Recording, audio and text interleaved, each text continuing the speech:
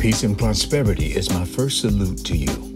I'm Merton Clark, and welcome to the Word of Truth Revealed podcast. It is my desire to build you up, to increase your spiritual stamina and tenacity, to empower effectiveness and help you discover your purpose. Enjoy this vibrant and dynamic message. That he may send the Christ, the anointed one, who has been appointed for you, even Jesus. He must remain in heaven until the time comes for God to restore everything, as he promised long ago through his holy prophets.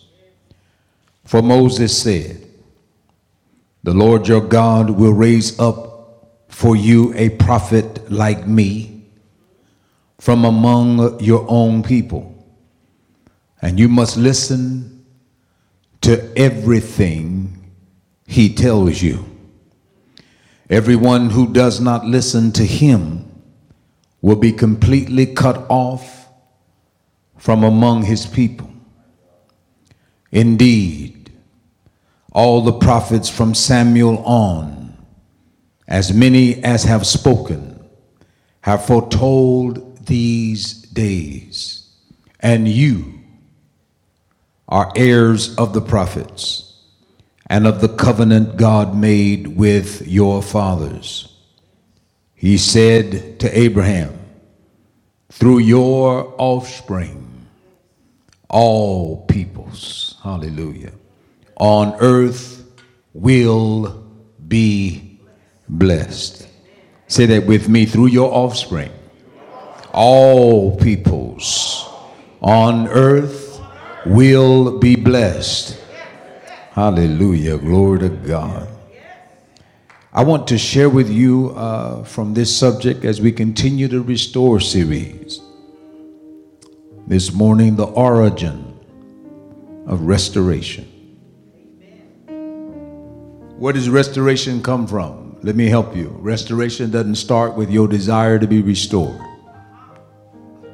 It doesn't start with your prayer or your crying out. God wanted to restore you before you ever called on him. It is his desire to see every single one, all of us, restored. So, Father, think through my mind and speak through these lips of clay as an oracle. You've done it for years. Where there is no vision, no visionary, where there is no oracle, where there is no revealer of truth, the people will cast off restraint. I humbly submit to your will, and I'm asking you to use these lips of clay. Speak through this dusty frame, and we will give you the glory and the praise and the honor. Go before the word, Holy Spirit, even as you hover over the darkness to prepare your people with ears to hear. Give us a mind to comprehend. Release a heart to receive and a spirit to contain, a rhema. And we will give you the glory and the praise and the honor. In the matchless and most wonderful name that is above every name, the name that saves, the Lamb that claims, the one who shed his blood and then rose from the dead. In the matchless name of Jesus Christ, the anointed one, and his anointing. And let the church say amen. Amen. Glory to God. Put your hands together and let's give him the glory for that. Hallelujah. Hallelujah. Peter here speaks to the crowd about a time of refreshing that was foretold by the prophets, that a time of refreshing would come from the Lord. I want to bring you back to verse 19, repent. That is out of Acts chapter 3, verse 19. Repent then and turn to God, so that your sins, King James says, will be blotted out. The New International Version says wiped out, that the times of refreshing, the times of renewal, The times of restoration may come from the Lord. I want you to pull that out in part B of that verse. It doesn't come from man. Refreshing comes from the Lord. The refreshing comes from the Lord. In other words, the origin of all refreshing comes from the Lord. If you've ever recovered a relationship, if you've ever been restored in any way or any place in your life, remember it didn't come because you desired it. I know you have a desire to see restoration, but you must understand that God gave you the desire to correct some things in your life. And He is the origin, the author, and the finisher of restoration. He started it, and if you trust Him, you will see it completed in your life. I like verse 25, and you are heirs of the prophets. He prophesied it to Abraham. He prophesied it to the prophets, especially Moses, that God would raise up one of his brethren, likened unto Moses, a leader of the people. Speaking of Christ himself, he prophesies that Jesus would come as a part of the nation, but through him, all peoples. It's right there in the text. Not just the nation of Israel, but all peoples. Through your offspring, all peoples on earth will be blessed. But I like verse 25. You are heirs of the prophets. You're right in line for this blessing. You're an heir. Just like if I was a multi-billionaire and you were my heir, that means when I pass away, you would be the one that would inherit the billions, even though you didn't do anything to raise the money. But because you're connected to me, you become an heir of everything that I own. And this is the kind of mentality we need to have for those that are braggadocious believers. Braggadocious believers walking around pompous, pious peacocks, walking around prancing about, I'm the best, I'm the best. You need to understand you didn't do anything to earn this. This is why everybody needs to be walking in humility today. You're an heir of the promise of God. In other words, he joined you in even as a wild olive shoot. You're not even a part of the regular foliage. He pulled a wild vine and grafted it into himself, glory to God, and allowed life to pump into you, and you became likened unto the natural, and therefore you're entitled to the fruit, glory to God, and the resources of the one who made you heir. And so you are heirs of the prophets and of the covenant. It's not that we earned it. It came from him. Heir of the prophet and of the covenant made with your father. Glory to God, through Jesus Christ our Lord. The word Christ means anointed. And we need to celebrate the anointing that's on the anointed one. The oil that flows from him. It flows from the head, which is Christ, and then on the beard to those who are mature. Little boys don't grow beards, and if you're growing a beard, you should start acting like you're maturing and developing to some degree, because the oil doesn't come to those that lack beards. It comes to those from the head to the ones who are mature in the kingdom.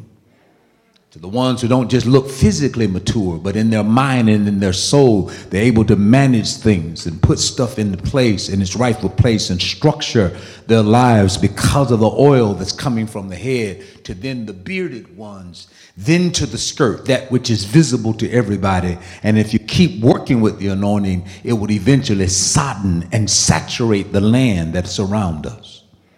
If you want the commanded blessing, hallelujah, to touch household, align yourself with the head so that the anointing would rest upon the mature, and then to those things that are visible and the land as well. Can the church say amen?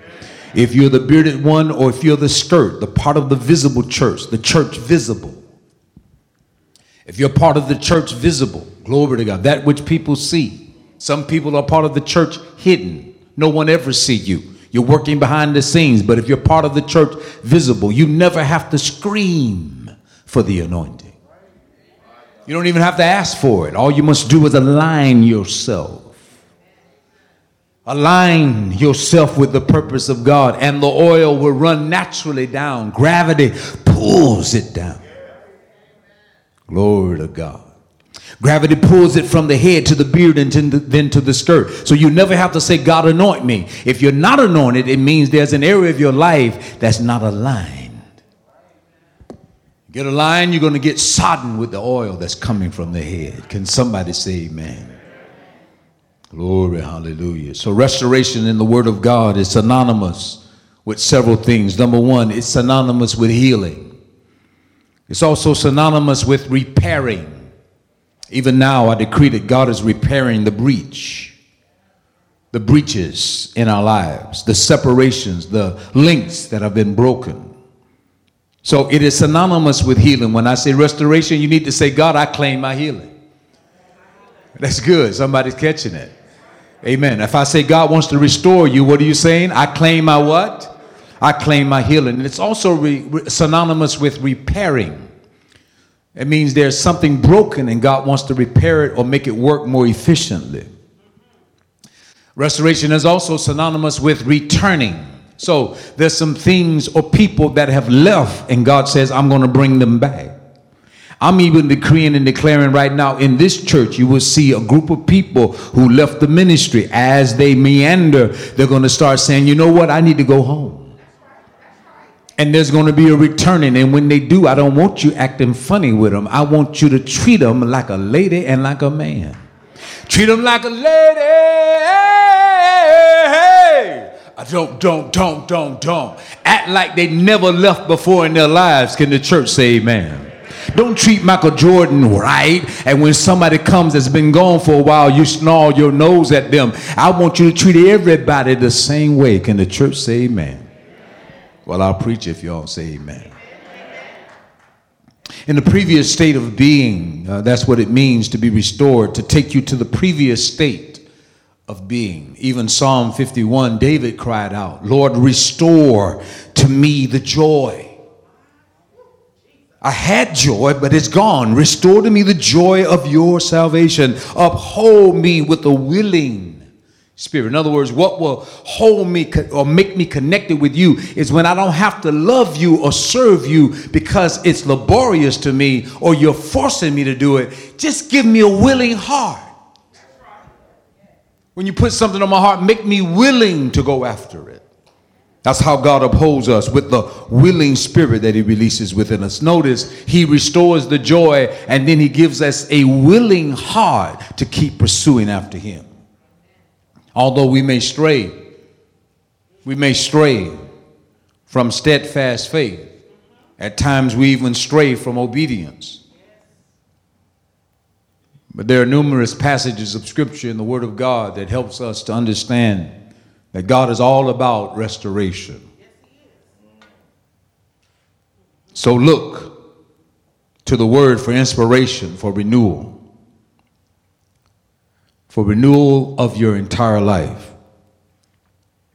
Restoration is also a recurring theme in the scriptures. The Bible is always talking about being restored. For those who strayed from the teaching, there are people who are actually teaching false doctrine, straying from the truth. The Bible says in the last days there will be perilous times. Men will be lovers of themselves more than lovers of God. They will even heap unto themselves teachers after itching ears, teaching stuff that's not even in the Word or twisting the scripture to fit what they want. God wants us to stick with the scripture, even if it slaps you in the face. Pow! Even if the word slaps you, if it slaps me, pow! I got to stand still and still receive the word that slaps me. Glory to God. And you have to be the kind of person that stands still and let the word slap you. Let's see how much love you got for Jesus when it slaps you. Or do you walk out when it slaps you? As long as it's slapping them, you can point fingers. But when it starts slapping you, what do you do then? Can the church say amen? Restoration is a recurring theme in the Word. For those who strayed from biblical faith, foolishness. You started with faith, you can't end with flesh. Or with saying, I'll do this and do that to please God. Nothing we do pleases God. It starts with faith in God. receiving him as the penalty for our sins. From there, we start doing what we do. And all through the process, we give God glory as we move toward the promised land for saving us, sanctifying us, and filling us with his Spirit. God sought to restore even the divine relationship with his people. And that is a wonderful thing. He repairs what is decayed. Talking about restoration, including personal relationships, fortunes, and your health. So God repairs that which is decaying, including personal relationships, fortunes, money lost, and your health that's lost. And when I say restoration, you need to start thinking about personal relationships in your life. You need to think about your fortunes. You want to think about money because he wants you to have some money. And you want to think about health. He wants you to walk in optimal health. The Bible says it in Hosea chapter 6 and verse 1. Come. Remember the origin. Come. Let us return to the Lord. It looks like we desire to turn to the Lord when you first read verse 1. But notice what he says. He has torn. Before you said I'm returning back, it says he has torn us to pieces, but he will heal us. He has injured us, but he will bind up our wounds. Notice devil isn't even mentioned. I want you all to get this. The devil isn't a part of this tearing. The devil isn't a part of this injury. Because a lot of times he loves us. I think I shared with you a few weeks ago when a sheep would leave in Palestine and go astray, especially if it was constantly leaving. The shepherd would find the sheep. Thank God he would rejoice. But what you don't understand, he would then break the sheep's leg himself. He would break the leg and then put a splinter on the leg, lift up the lamb, put it on his shoulder, and walk it back to the fold. Glory to God. And carry it until it heals. And when that lamb starts walking again, guess where it's stuck? Right next to the shepherd. No matter where he moved, the one that will go astray was always connected. And that's what God has been doing to some of us. You think it's out of the noise. You think the noise is all about people that's attacking you. But what God is doing is breaking your tendency. Because if you're left alone, you'll always go astray. A child left alone will bring his mother to shame. A man, it's not good for a man to be alone. Because a man can do more damage to himself when he's alone than anybody else can do to him. So God says, because you have a tendency when you're alone in your mind, in your psyche, to go astray, I'm going to break you. Then I'll carry you. Ain't no footprints in the sand but mine. You're not even on the ground. I got you lifted up. Everything that you experience, everything that you're accomplishing right now is not just because of human ingenuity. There is a divine initiative and origin. The man is carrying you back to the fold. Come on, say divine initiative. Glory to God. This is not human ingenuity. This is not you working some stuff out. This is not you applying yourself. God is carrying you to a new place. And when he put you on the ground, you say, come, let us return to the Lord.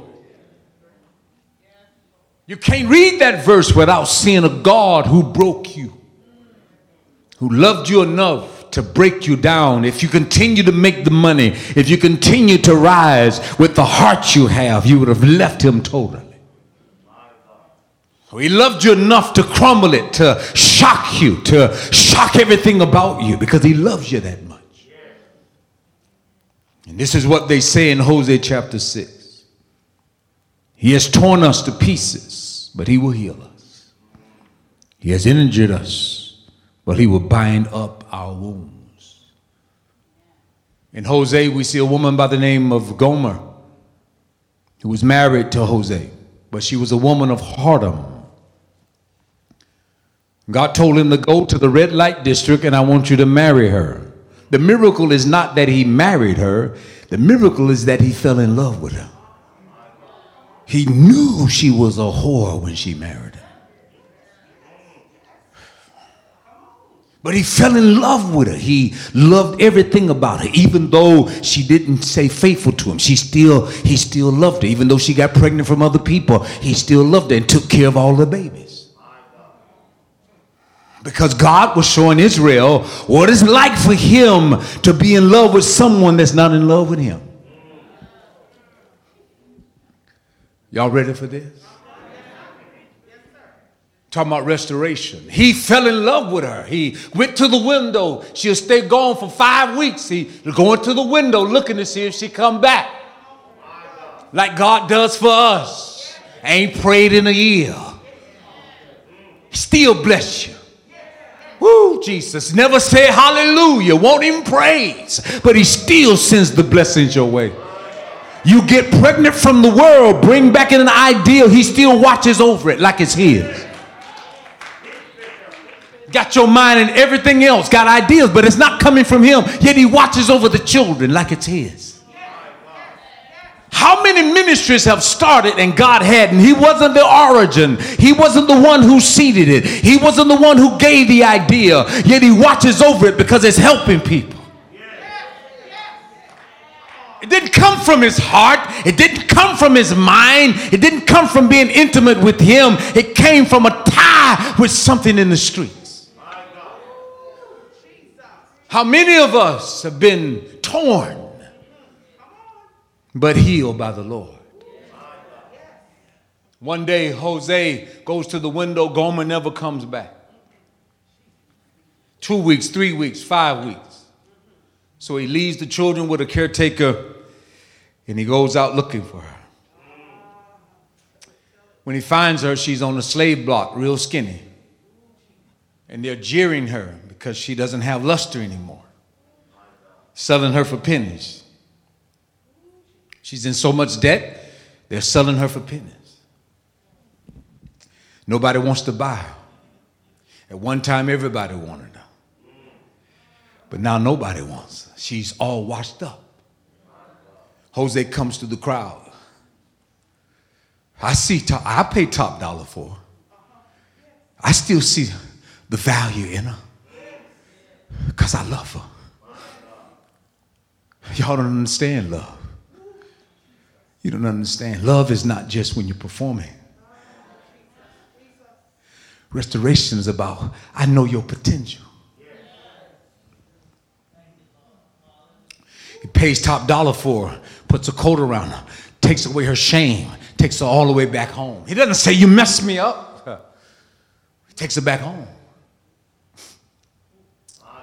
He takes her and put her in the tub, and he washes her out. He washes her hair with his words. There he tells her how he feels. You hurt me deep, as he's washing her out, dousing her with water, but also feeding her honey. Make sure that her luster comes back. He restores her to health. He washes her out, makes sure everything is clean, inside and out. Ooh, Jesus. And then when he can make her a slave himself, he says, I'm not going to make you a slave. Glory to God. Today I'm going to change my name. I'm not your master. Ooh, Jesus. I'm going to set you free. Let me tell you something else I'm going to do. I purchased a valley called Acor, and I bought it for you. I want you to thrive. I want you to have fortune. Ooh, Jesus. Talking about love. When you read Hosea, when he talks about this in chapter 6, you have to understand God will tear you, or he'll allow circumstance to make you real skinny. He'll take away the luster because he loves you. And after it's all over, he'll redeem you or restore you back. Come on, let's give him a praise for the restoration, not only of Gomer, but your restoration, my restoration. It's all coming from God.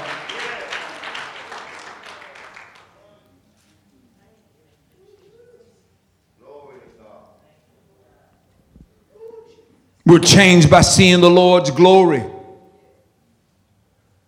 We're changed by seeing the Lord's glory in his church. God wants the church to be restored.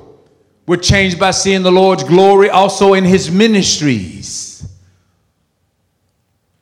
God wants the ministries to thrive. We're changed by seeing the Lord's glory in our spiritual gifts in operation. They can't just be in operation with regard to the leader and his staff. The gifts need to be in operation as it relates to all of you, because every one of you has been given a gift, and there's like 23 of them that are manifested in the scriptures. They're not just 9. Gifts of administration, gifts of mercy, gifts of healing. I'm not talking about talents right now. I'm talking about gifts of the Spirit. God even gave us talent, but that's not how you serve him, through talent. You serve him through your gifts. You use your talents to serve. But the talents don't worship God.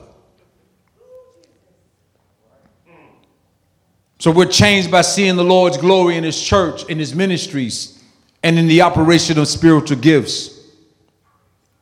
And the gifts are the overall aspects of his nature.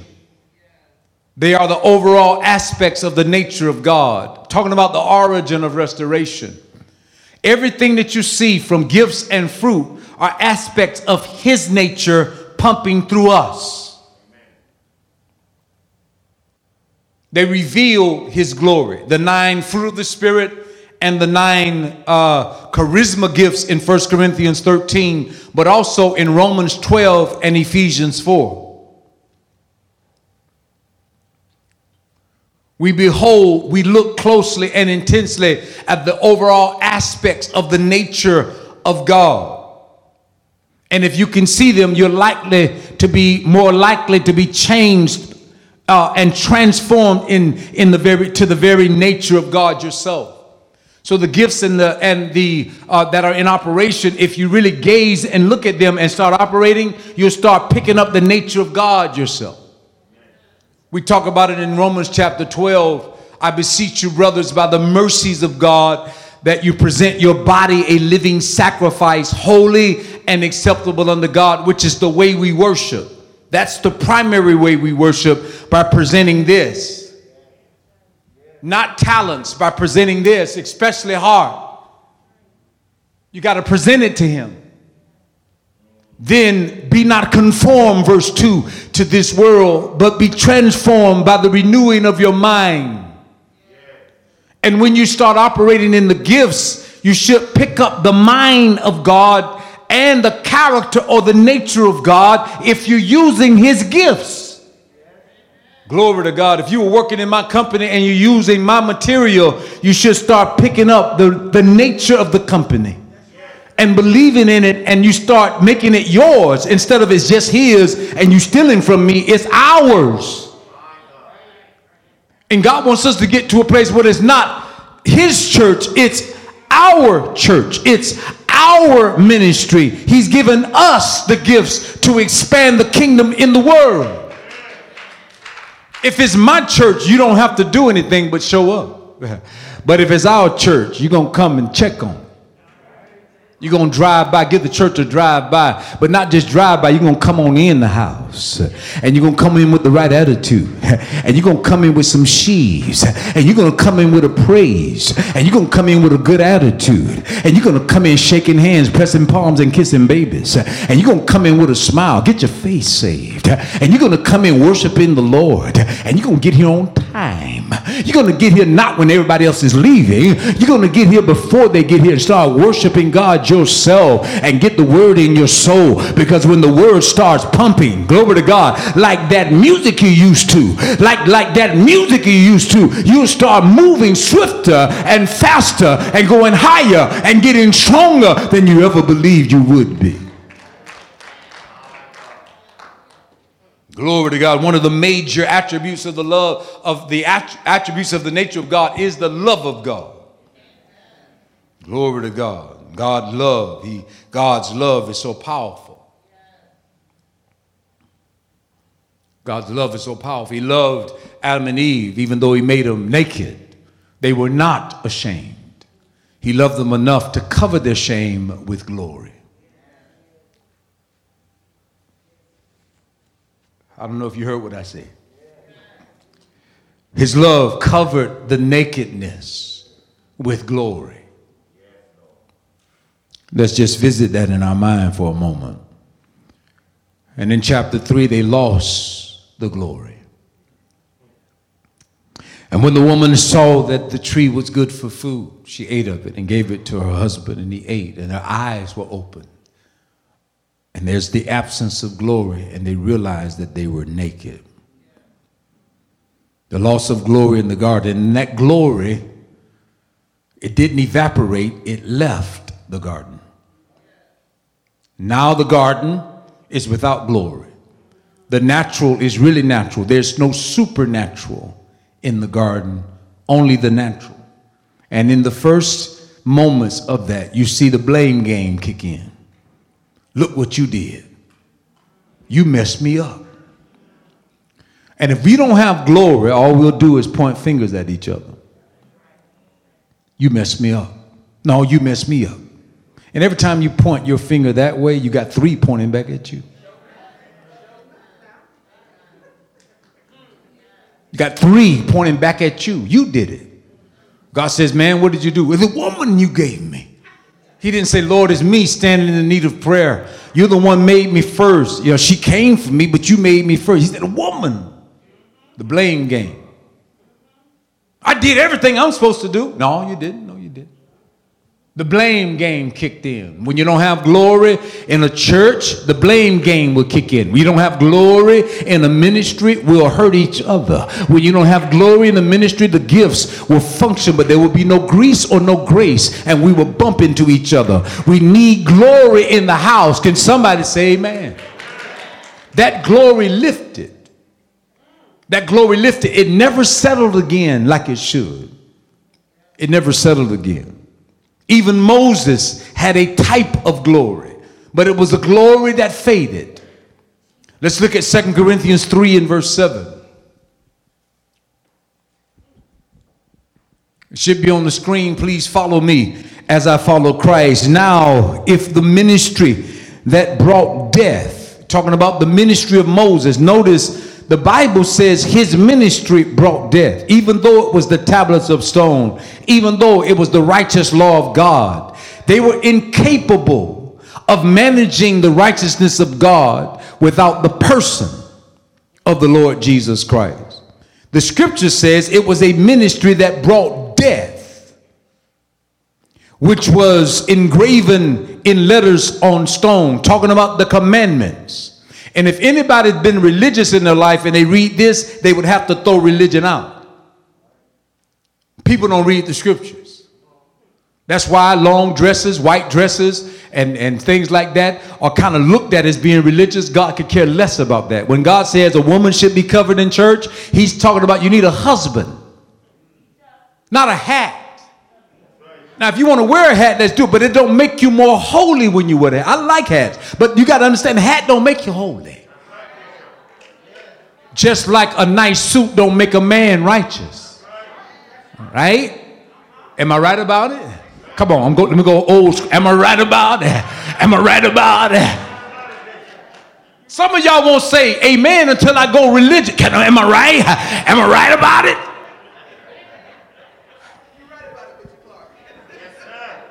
If the ministry, this is what Paul said, the ministry brought death. It's incapable of pleasing God in religion. If the Bible says, if it brought death which was engraven in letters of stone, came with glory. It did come with glory. So that the Israelites could not look steadfastly on the face of Moses because of its glory fading. Though it was. So Moses, when he came off the mountain, he was in the presence of God for 40 days. The Shekinah glory was visible on the man. In other words, when he walked down off the mountain, imagine me being gone for 40 days and I come back and I'm walking up in here, but my face is shining. Physically. His face was shining so much, the people said, whoa, look at his face. They was afraid to get close to him. And he's carrying the holy tablets in his hands. That's what he's describing. The Bible says they could not steadfastly look at the face of Moses because of its glory, though it was. Look at verse 8. Will not the ministry of the Spirit. Now he's showing you a contrast. That if what brought death was glorious, so that his face shine, which was fading. Look at verse 8. Will not the ministry of the Spirit be even more glorious? If that which brought death was glorious, how much more that which restores,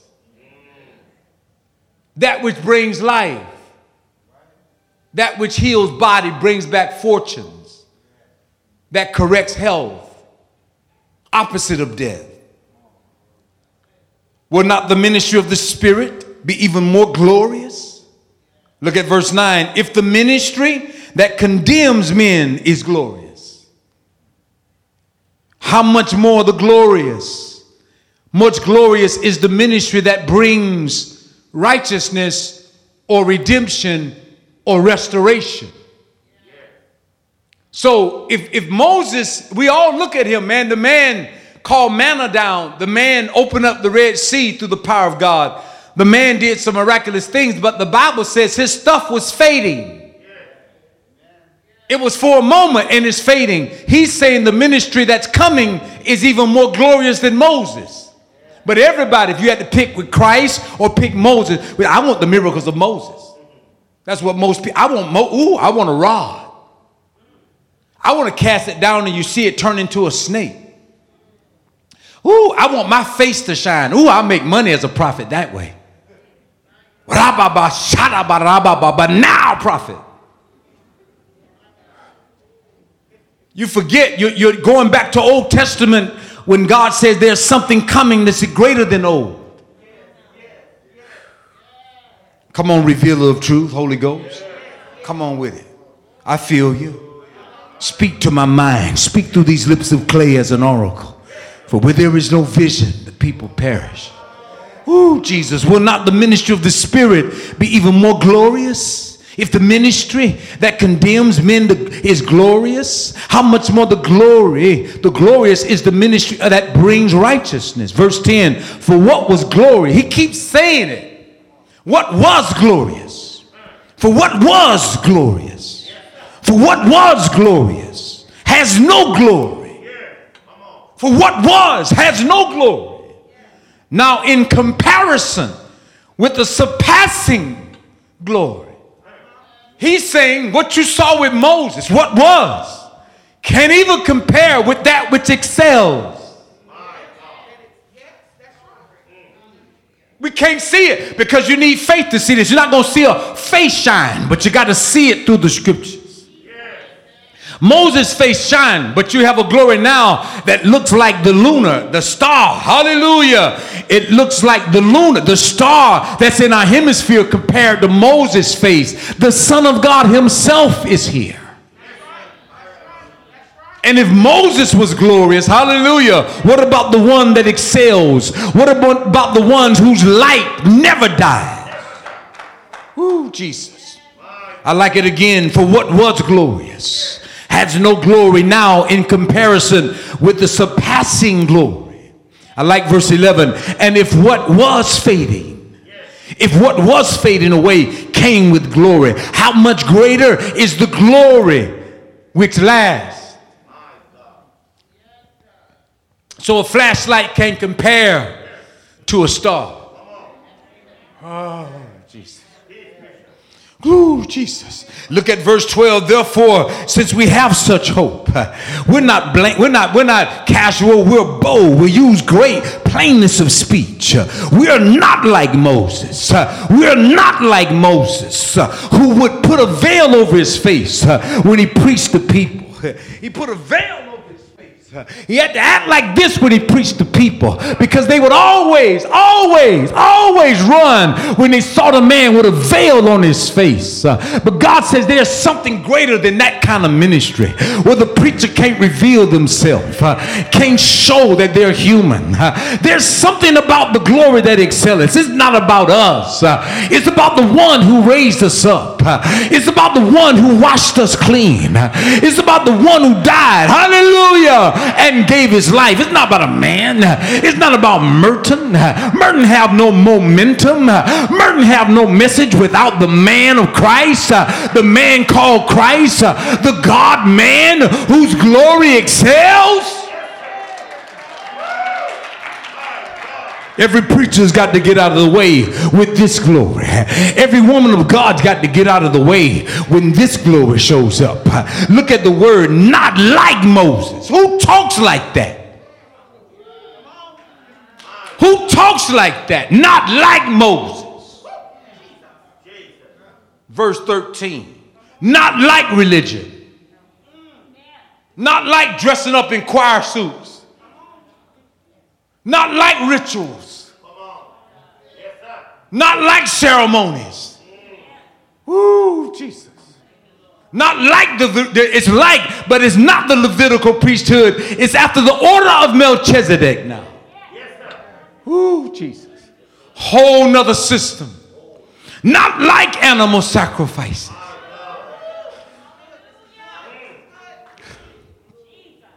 Not like blood everywhere. One man died once. He died once. Not every day. Just one time, and his blood is efficacious. It cleansed then. It's cleansing now.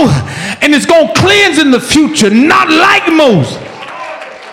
Woo, Jesus. You got to settle the issue now. Do you want religion or do you want this glory? Do you want to go back to rituals, long dresses, and no earrings, or do you want God?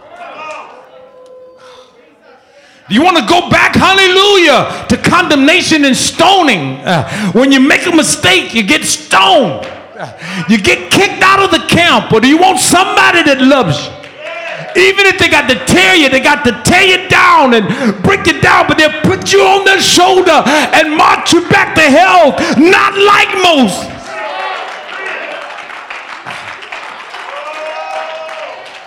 The origin of this restoration comes from the man called Christ. For God so loved the world that he gave his son. He didn't condemn his children, but that the world through him might be saved.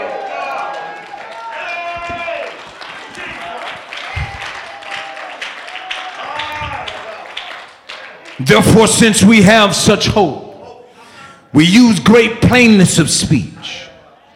We're not like Moses, who put a veil over his face to keep the Israelites from gazing at it while the radiance was fading away.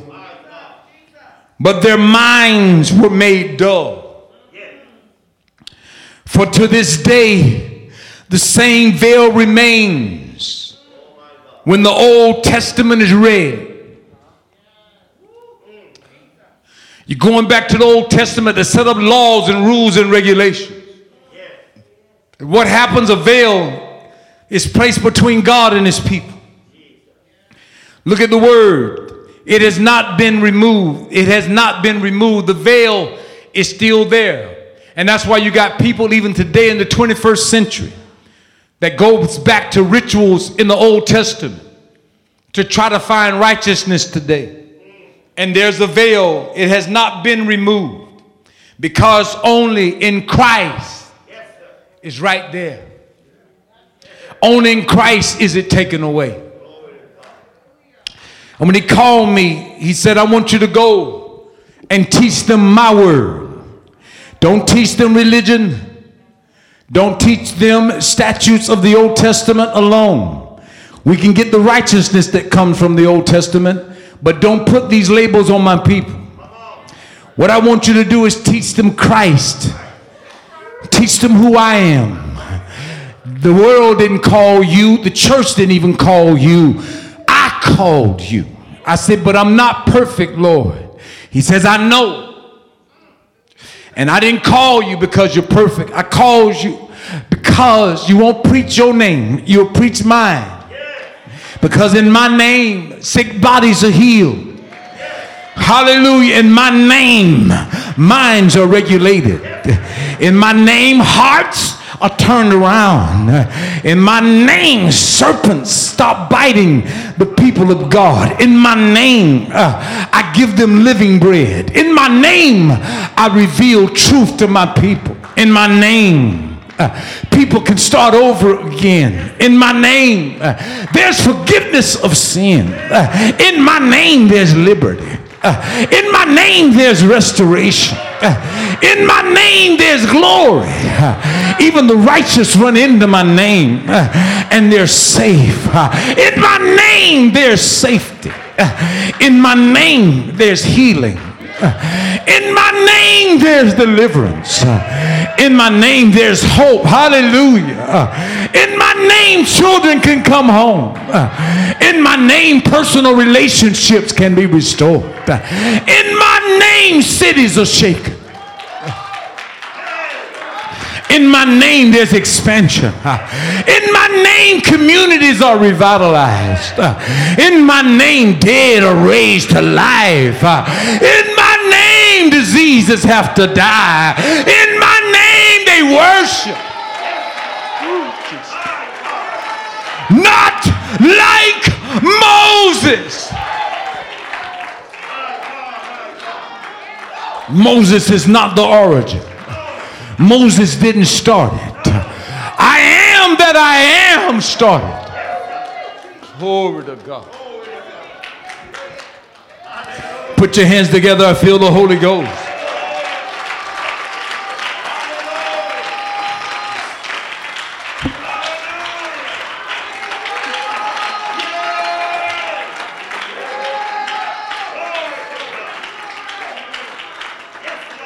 Ooh, Jesus.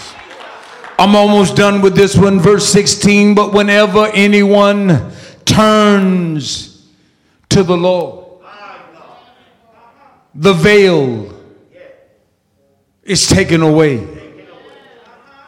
Now the Lord is the Spirit of restoration, of healing. And where the Spirit of the Lord is, come on, there's freedom. That's why we must preach Christ. There is no restoration without Jesus. You may think you're being restored. It's a glory that's fading. If you want it to last, you got to get with Christ. If you want it to last, you got to get with the man called Christ. There are other aspects of the nature of God, like his peace, his patience, his faithfulness, all seen in Galatians 5. It all makes up the fruit of the Spirit. Gentleness in all 9 is the governor of all fruit. You got 9 fruit of the Spirit. Take away 1, you have 8. There are 9, but the one that's the central one that governs all fruit, it governs it, tempers it.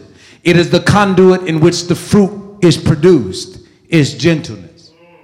And one of the things God wants to develop now in this season is the gentleness of God. In other words, we can't just be rock hard Christians. Ain't he good kind of Christians. Ain't he good? He wants us to be more gentle with each other. He wants us to slow it down and speak as if we love. And there are times when we need to assert, but we need to be gentle as we assert. Amen. If there's a fly on your table, you got a countertop from Italy, and I'm at your house, there's a fly. I got a napkin there and a sledgehammer. And that fly landed on your nice plate that you got from Neiman Marcus. And it's sitting there, I'm eating. And a fly came on my plate. And I got a sledgehammer and a napkin. I can take the napkin with gentleness and shoo the fly away. Or I can take the sledgehammer. Now, what would you say about me if I take a sledgehammer to kill the fly?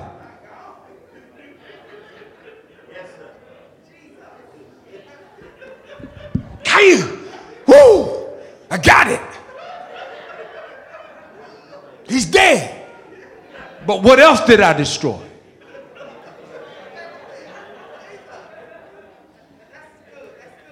God wants to govern us. Temperance in all things. I have the ability to close and to crush this egg that's in my hand. Got a dog bite in I stepped in something that the dog laid. Got a baby in my arms. I'm on the phone with my spouse and they're yelling at me or not talking at all. And I still hold that egg without crushing it. This is the kind of fruit that God wants to give his people. You can be under pressure, under fire, but you hold it. You learn to. That's what he's breathing on us now. It's a sign of being restored, because usually when we crush it, there's something that happened to us. And there are triggers that make us crush everything precious to us. That's why God wants us to be restored. I'm closing here. Restoration is a new birth. It's like to be reborn, to be renewed. It's a rebuilding, a renovation to that which was old. Because some people have crushed flies with sledgehammers in your heart. And there's damage. We need renovation. We need to rebuild. We need to be renewed. Many of us need to be reborn. Not reborn as it relates to salvation, because you can't enter your second time into your mother's womb. But a new vision. Just a new way of seeing. We need weights lifted off of our shoulders.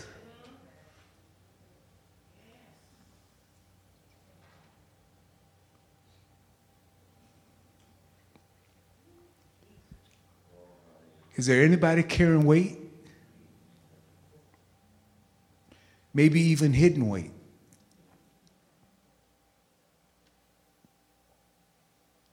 God wants to lift it.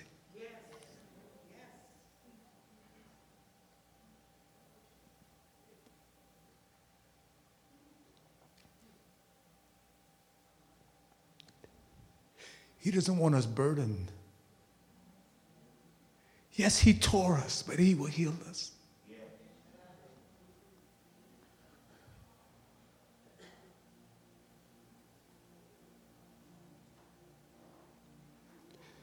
That's the kind of God he is.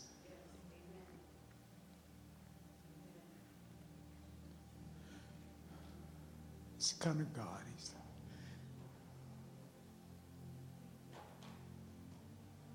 He wants us restored.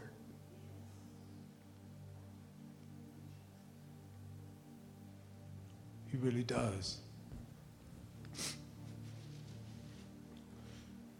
There may be people under the sound of my voice. I got to pick this up. I got a lot to say. I'm doing part 2 at 11. I'm teaching the women's Sunday school. You carrying burdens? Never felt like you can talk? God wants to lift you.